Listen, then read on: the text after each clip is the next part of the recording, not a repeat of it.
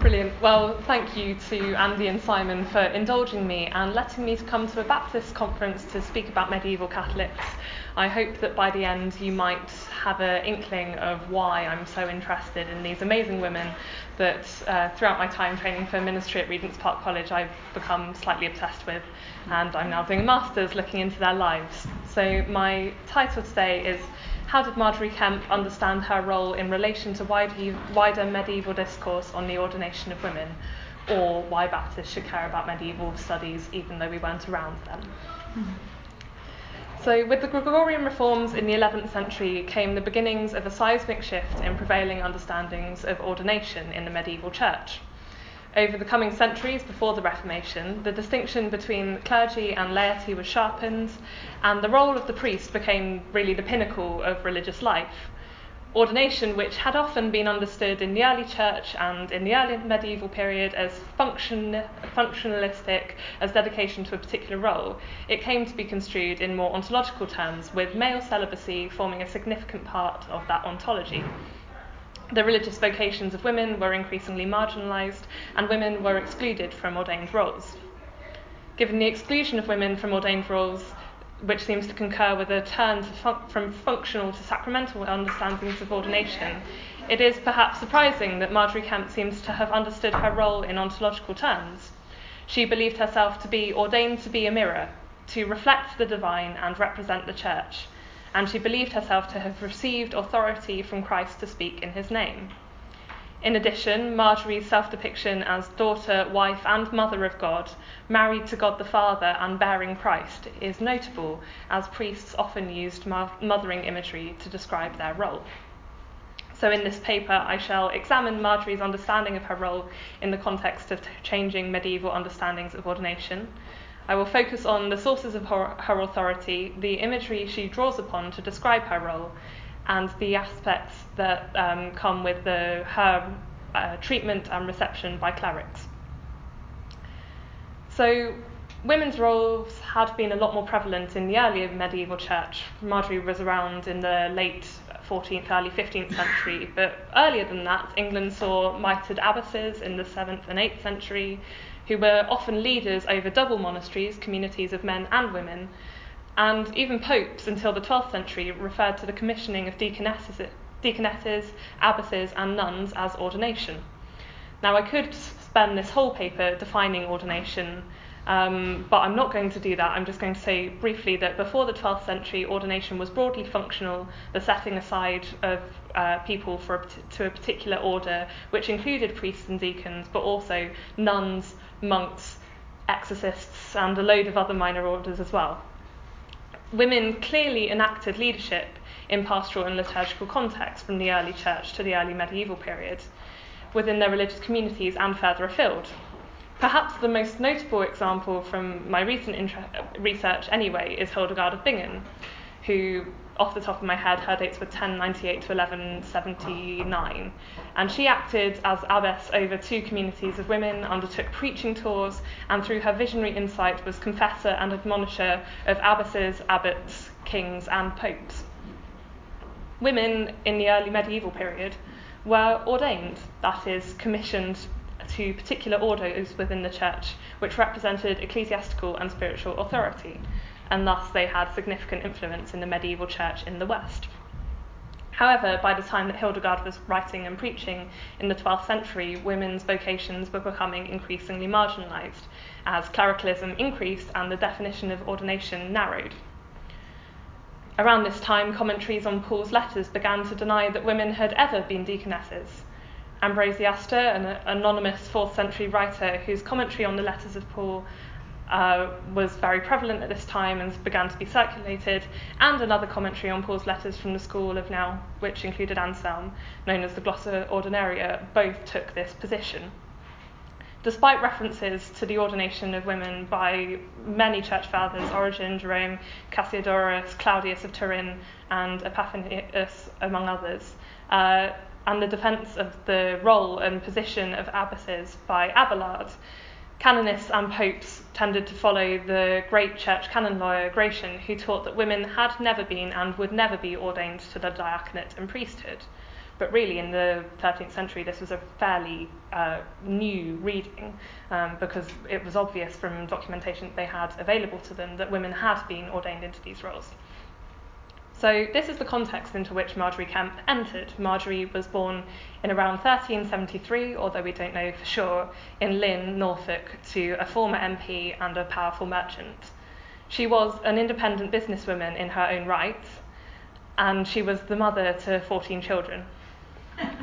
Margery followed the call of God to a life as a mystic. As part of that, she took a vow of celibacy, and she describes, ordained to be a mirror, in which the church could perceive its calling to be the bride of Christ, and in which God might be glimpsed. This ordination was costly. Margery was persecuted intensely from within and without the church, as ecclesial authorities at the time became especially suspicious of enigmatic prophetic figures with the potential to cause disorder. This is because of the prominence of Lollardy at the time, a heresy which originally belonged to scholars, John Wycliffe and his Oxford Circle, but by the early 15th century, when Margery was active, it belonged to artisans, tradespeople and servants, and spread amongst devout lay people like Margery. The heresy was less concerned with doctrine than it was with moral behaviour and liturgical style. It rejected wealth, greed, and anything that chimed with sacerdotalism or elaboration. Transubstantiation, clerical celibacy, fasting, pilgrimage, priestly confession, and prayer for the dead were all spurned, while Lollards embraced scriptural simplicity. Now, Margery was often accused of being a Lollard, but she definitely wasn't one. She made pilgrimage to Jerusalem and Rome, and pilgrimage is one of the things that Lollards really rejected. She had an orthodox understanding of the Eucharist by the standards of the time, but she was a powerful, outspoken woman who preached, prophesied, and admonished clerics. Margery was particularly vulnerable to accusations of Lollardy, as it was claimed that Lollards allowed women excessive participation, including preaching and administering the sacraments, and that they even ordained women as priests. Margery's demonstrative piety, and particularly her preaching, put her at risk of condemnation. On one occasion in which Margery was condemned for preaching by a cleric quoting from the words of Paul, Margery responds cleverly by drawing a distinction between preaching and teaching. Some of us have heard this before. She says that she comes in no pulpit, but communicates and uses good words. However, later in the book, Christ vindicates Margery in a vision, saying, "Daughter, I once sent St. Paul to you to strengthen you and comfort you, so that you should boldly speak in my name from that day forward. And St. Paul said to you that you had suffered much tribulation because of his writing. And he promised you that because of this you should have as much grace for his love as you ever had shame or reproof. He also told you of the many joys of heaven and of the great love that I had for you." Ultimately, Margery's vocation to preach or speak the gospel is authorised directly by Christ. This said, given the risk of being condemned and executed as a heretic, it was vital that Margery sought authorisation. The sources of her authority were divine and priestly, comprising of approval by clerics, including her scribes, various bishops, and by the triune God and the saints who appeared to her on several occasions in visions. Whilst approval and encouragement do not necessarily denote ordination of any kind or official licensing, there is an impartation of authority that certainly transcends the strict boundaries set around the ministry of women in the 15th century church. In addition, motifs that portray Margery as the spouse of God and mother of Christ echo other contemporary depictions of the priest as bearing Christ in the Eucharist. So one of the first sources that I will look at is authority through the use of scribes. By employing scribes, Margery demonstrated both literary and spiritual authority. It appears that she lacked any kind of formal education of her own and that she was unable to write, and so a scribe was just necessary for her book to be able to be written at all. Margery inherited a tradition whereby the female text was mediated and thus verified by a male author or scribe. Now, there's much debate about the authorship of Margery's book, and for today I'm just going to stay within the world of the text, in which Margery is the protagonist and author mediated through a scribe. Though the scribe could verify the text, affording it greater authority, this might serve to reduce Margery's own authority and control over the book. However, the book is clear that Marjorie did not receive authority by virtue of her scribes. Indeed, her scribe is sanctified himself by the act of writing the book in obedience to God's call to Marjorie. There's even an account of a minor miracle in which a scribe who could not read the writing that they needed to transcribe was suddenly able to read it by virtue of Marjorie's praying for him, and so received a kind of sanctification and a miraculous intervention which led to the writing of this remarkable spiritual text. The scribe is a witness to Marjorie, the holy woman, who is always central to this text. Aside from the scribe's faithful witness to Marjorie, which is conveyed to the reader, the only other direct speech in the book at all is by God to Marjorie. Marjorie's authority is divinely conferred. Her book is verified not by the scribe directly, but by the singularity and holiness of Marjorie's life. In addition to this, at critical points within Marjorie's narrative, it's episcopal authority that licenses Marjorie's quest for spiritual authority. Marjorie's relationship with clerics and bishops was somewhat turbulent. She's portrayed generally as a fearless preacher, but when she starts lecturing the monks of Canterbury, she is accused of being a lollard and threatened with execution.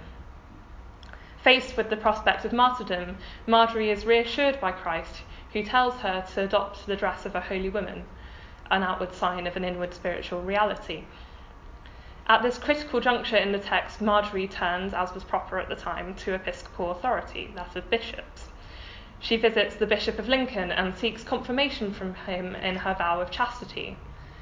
He says that he doesn't have enough authority, so sends her to the Archbishop of Canterbury. The acceptance from the first bishop that came later and then the Archbishop is only provisional, though, as it must be fulfilled through visiting the sites of the source of all episcopal authority, Jerusalem and Rome, so Marjorie sets off on pilgrimage. It is in Rome and Jerusalem that Marjorie receives a kind of consecration of her vocation, in part due to her approval by papal legates, but mostly by virtue of her visions of the triune God which take place in Jerusalem. There's a kind of trope within medieval mystical women's lives in texts where religious women are married to Christ as a sign of Christ's marriage to the church. Hildegard of Bingen's daughters even wore white silk garments and golden crowns when they were celebrating feasts.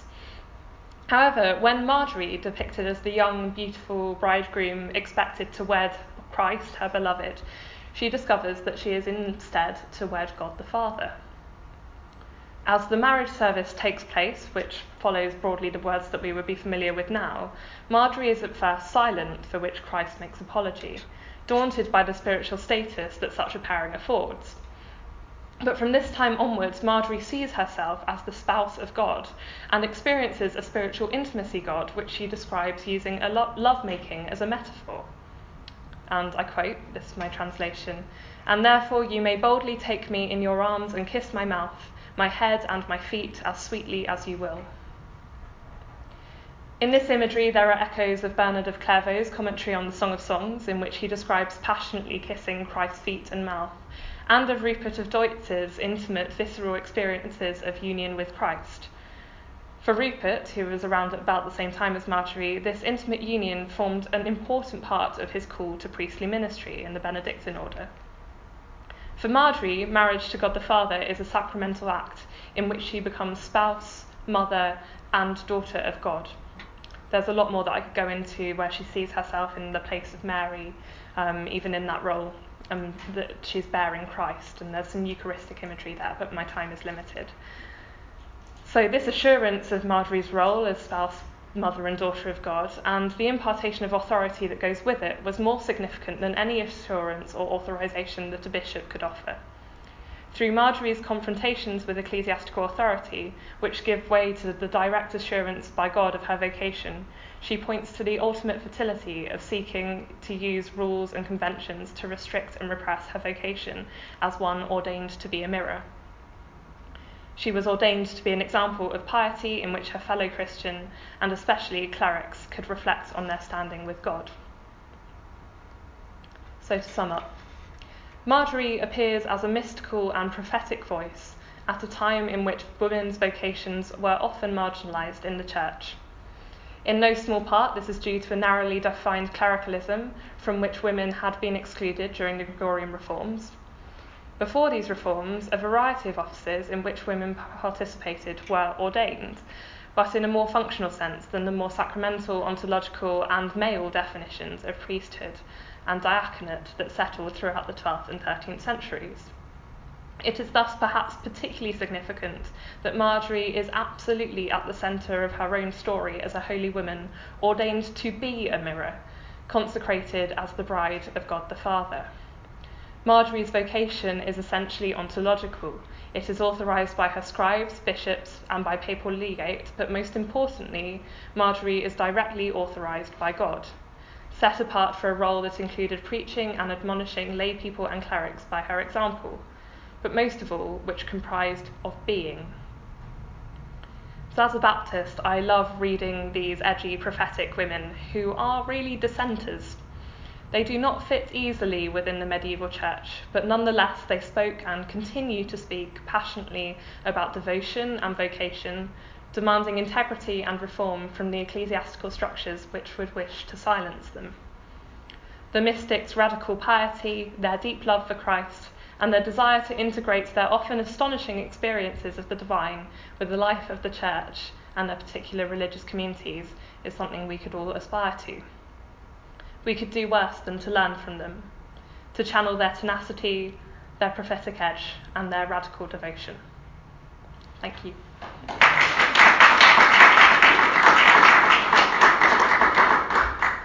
Thank you, Molly. We've got some time for some questions, if anyone. Yes, Martin. You mentioned Marjorie having been accused of being a Lollard. My church is quite close to Amersham, and there are a group of famous martyrs from Amersham who were Lollards. Yeah. I wondered if Marjorie had a geographical base that you could identify or knew of. Yeah, Lynn, Norfolk. So you might have said that, maybe. I did at the very beginning, right, but yes, so that was where she tended to be, which was actually very much a centre of Lollardy. I think within a 3-year period, sometime during her ministry, which I can't exactly recall, there was something like 60 Lollards who were martyred at the time. So it was a particularly dangerous place for her to be. Thank you. Yeah, she did interact with Lady Julian of Norwich. She did, yes. Didn't she go to her to ask to see her endorsement? Yeah, absolutely. So Marjorie and Julian exchanged letters, and Marjorie visited Julian, who of course was another incredible medieval visionary. There isn't an awful lot about their interactions, which is a real shame because I would love to be a fly on the wall, and it's something that I'd like to look into a little bit more. But I think their styles were very different in that Julian was an anchoress and Marjorie was this great traveller. And so you've got Julian who was who was literally built into the wall of a church, and Marjorie who was visiting Jerusalem and Rome. But I think they must have both learnt an awful lot from each other, because both of their lives were extraordinary, and they both had an amazing understanding of what it meant to be devoted to God. Though Julian understood that in quite different and possibly more feminine terms to Marjorie, although that could be a whole other paper which I would love to write at some point. I think there's a play in that. Yeah, I think there probably is. Yeah, absolutely. That'd be amazing.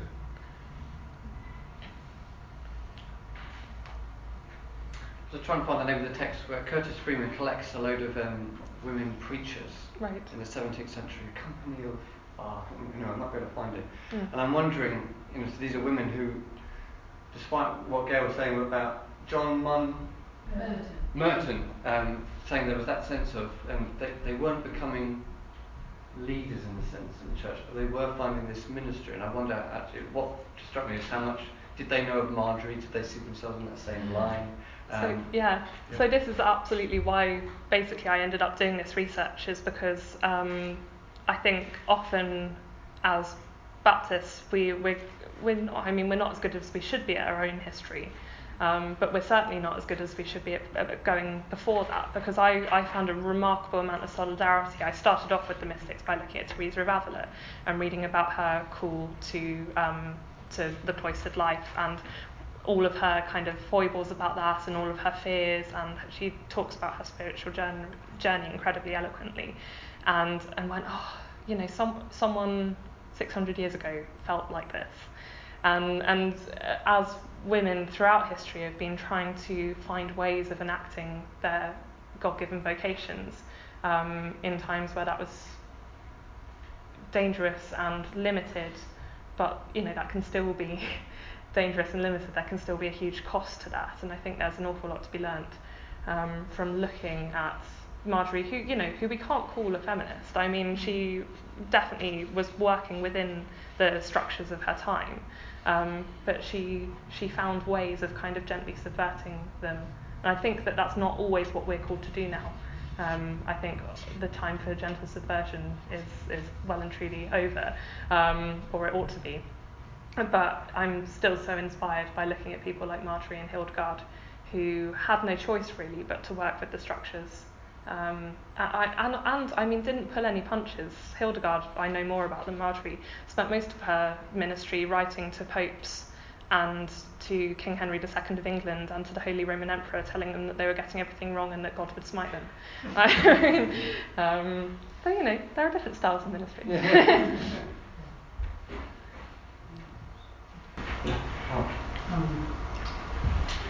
Could you say something around the motivation? I can't remember who you said, that someone's commentary on Romans talking about the denial of the role of women as deacons.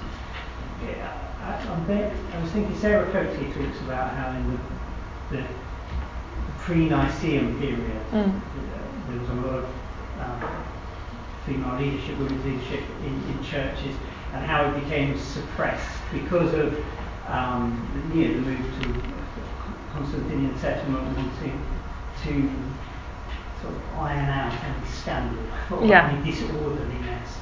And so you get to the time of the Nicene Creed where female ministry is put down. And she says at the same time there was a real dulling down of talk about the role of the Holy Spirit. And that comes out of the Creed.